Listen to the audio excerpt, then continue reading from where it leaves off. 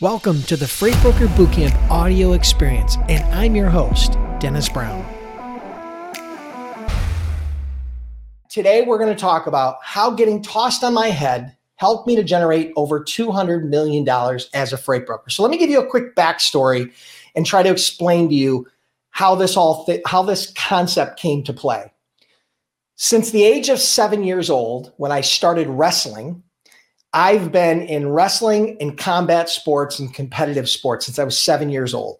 I'm now 51 today. So we're over 40 years later, I'm still in combat sports. I started out in wrestling all through high school and college. And then after high school and college, I started judo, right? I started in judo, which is an Olympic sport. It's also a self-defense. It's a martial art. For those of you that don't know what judo is, it's all throws, chokes, and arm locks. Okay. So that's what judo is all about. I went on to get my black belt. I competed in many, many tournaments, have had hundreds of fights and competitions in and around judo and wrestling, and went on to get my second degree black belt a few years ago. And just recently took my test for my third degree black belt. So I've been a teacher and a competitor for a very long time. And judo and wrestling have been a core part of my life, right? It's a passion for me. And so while in those contests, many times you win, but sometimes you lose. And there have been plenty of times when I've been tossed on my head, and this training is about reflecting on the lessons that I've learned from being tossed on my head, from the adversity and from the challenges that I faced as a wrestler and a judo player and a combat sport person, okay? So I'm going to share with you 5 lessons, and then maybe we'll get a bonus one, a bonus tip or a bonus lesson at the end for those of you that stick around to the end. And then I'm going to do live Q&A. So let's take off. Let's get the ball rolling here. So number 1 on the list is be humble. All right. So no matter how good you think you are, there's always somebody out there that's gunning for you. There's always somebody out there that's better. There's always a competitor, whether you're in judo or wrestling or business, there's always a competitor out there that's hungrier than you and is better than you. And you have to, so the key to that, the reason why I say be humble is because if you get if you let your ego take over, what happens is complacency is going to kind of fall in, and you can also, have a negative impact on your community, the people that are around you. If you have your ego's out of check, so being humble is really important. I'll be honest with you. There are times in my career throughout wrestling and judo, and even as an entrepreneur, where I probably didn't check my ego at the door, and I should have. I've learned from my mistakes. I hope you do. Being humble is one of the most important parts of being successful. Okay. Having humility and being humble is very important. Okay. So that's number 1, be humble. Because just so you know, in any given moment in judo or wrestling, you're only 1 or 2 seconds away from being thrown on your head. Okay. And in business, it's the same way. You have to be humble because you can be humbled very, very quickly if you don't check your ego at the door and you don't focus on humility as an entrepreneur, judo player, wrestler. Okay. So number 2, never stop learning. The best wrestlers, the best judo players, the best entrepreneurs are lifelong learners. They invest in learning. They invest in personal development. They invest in training. They invest in coaching. They invest in learning. They are lifelong learners, right? So, one of the great saying that I've heard many, many years ago is earn while you learn. You don't need to know everything in order to get started, but you definitely need to continue to learn if you are going to evolve and you are going to be successful over the long term. So I'm a lifelong learner.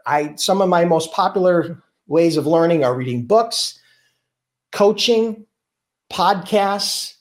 Those are some of the, YouTube channels, content on YouTube. So some of my favorite ways to learn and continue to develop my knowledge and my skill sets And I do that regularly. I do that consistently every day. And I can tell you that I've done that for many, many, many, many years, decades, not years, decades. Okay. So never stop learning, be a lifelong learner. That's number 2. Number 3, learn how to adapt. Now, there's a saying that I heard very early on in business that stuck with me for well over 20 years. And that is, the only constant in business is change. So think about that for a second. The only constant in business is change. It's kind of a tricky saying, right? What they're saying is business is changing very rapidly. I don't care what industry you are in, it is always changing. And since the advent of the internet and smartphones and additional technology, the speed of business change has even increased, okay? So your ability to adapt and change is critically important. You have to learn how to adapt. What worked last year may not work in 2021, okay? The strategies and the tactics and the tools that you're using to grow your business, right, may not work in 2021. Judo, to bring it back to my judo and combat sports, is this. My judo and wrestling as a 20-year-old was very different than my strategy today. Because number 1, I'm not 20 anymore. Number 2, the sport has evolved, right? And so there's a lot of things that have changed. And so I had to adapt. I had to change. I promise you, my judo at 20 years old is very different than my judo today. Right? There's a lot less testosterone in my judo now than there was at 20, good, bad, or indifferent. But ultimately, I had to adapt. And it's the same thing in business. You have to learn how to adapt. Okay? So that's number 3. Number 4, teacher learns most. Now, some people have a hard time understanding what I mean by this. Teacher learns most. So what I mean by that, it's called the protege effect. The more you teach, the more you coach, the more you help other people, okay, the better you get at whatever it is you're teaching. So let's say, for example, I'm teaching a judo move. Let's say it's Ippon Seoinage, which most of you understand. Ippon Seoinage is one-arm shoulder throw, okay? So Ippon Seoinage. If I teach people, a beginner, how to do Ippon Seoinage, the more I teach people to do that throw, the better I will get at that throw. Because in order to teach it, you truly have to understand it. You truly have to break that throw down and that maneuver down into different components. And in order to do that, you have to truly understand it. The same thing goes for business. So if you want to grow a successful business, eventually you're going to have to hire people. And as you hire people, you're going to have to train those people.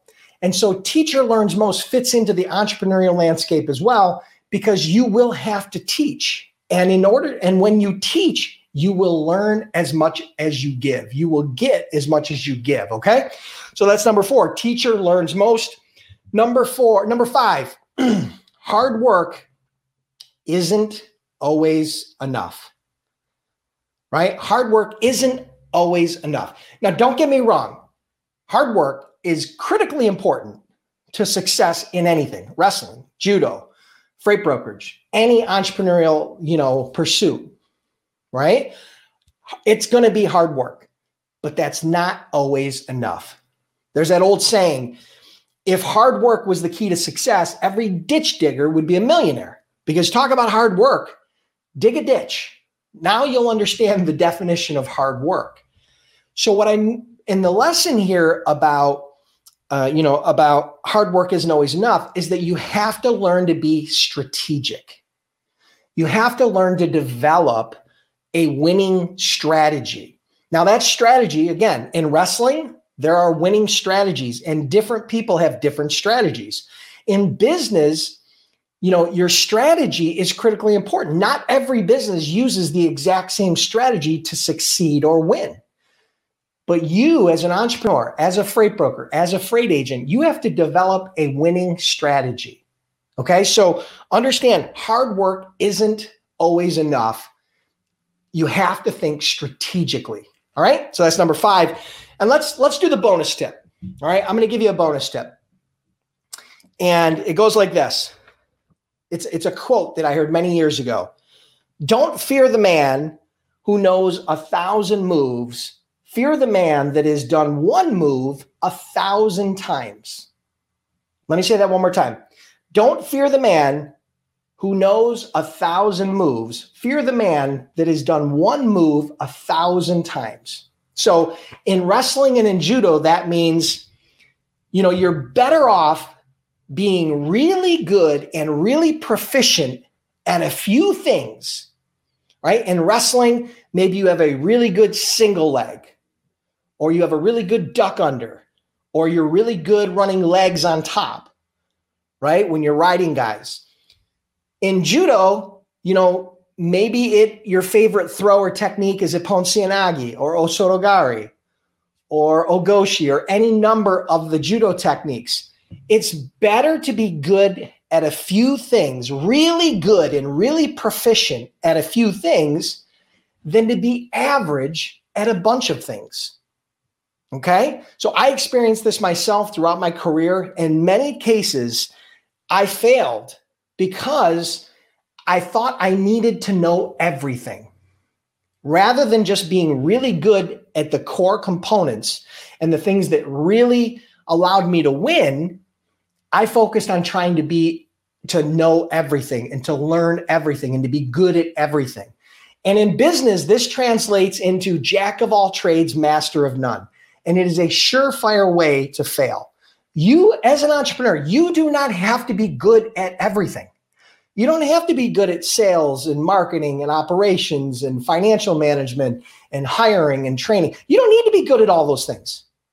You don't. Now, you need to understand them, but the things that you need to be, there are things that you are inherently good at, and there are things that your strategic plan and your strategy are going to require you to invest time and energy into. One of the most important skills for you as a freight broker or freight agent is sales. It's one of the hardest skills for people to learn because of fear. And so you are going to want to invest an enormous amount of time into learning sales, okay? But that doesn't mean you need to be good at the financial management piece, because you can hire people or outsource to people that are better than you, okay? So the point is, whether it's wrestling or judo or freight brokerage or just being an entrepreneur in general, don't fear the man that knows 1,000 moves. Fear the man who knows one move, but he's done it 1,000 times. Someone who's an expert and is highly proficient at that one move or strategy. So I hope you guys enjoyed this. Those are 6 lessons that I learned along the way of my journey of developing and creating a freight brokerage that did over $200 million in sales. And many of those lessons I learned by getting tossed on my head, either in wrestling, in judo, or as an entrepreneur. So I hope you guys enjoyed this. If you did, if you're curious about becoming a freight broker or freight agent, check out freightbrokerbootcamp.com.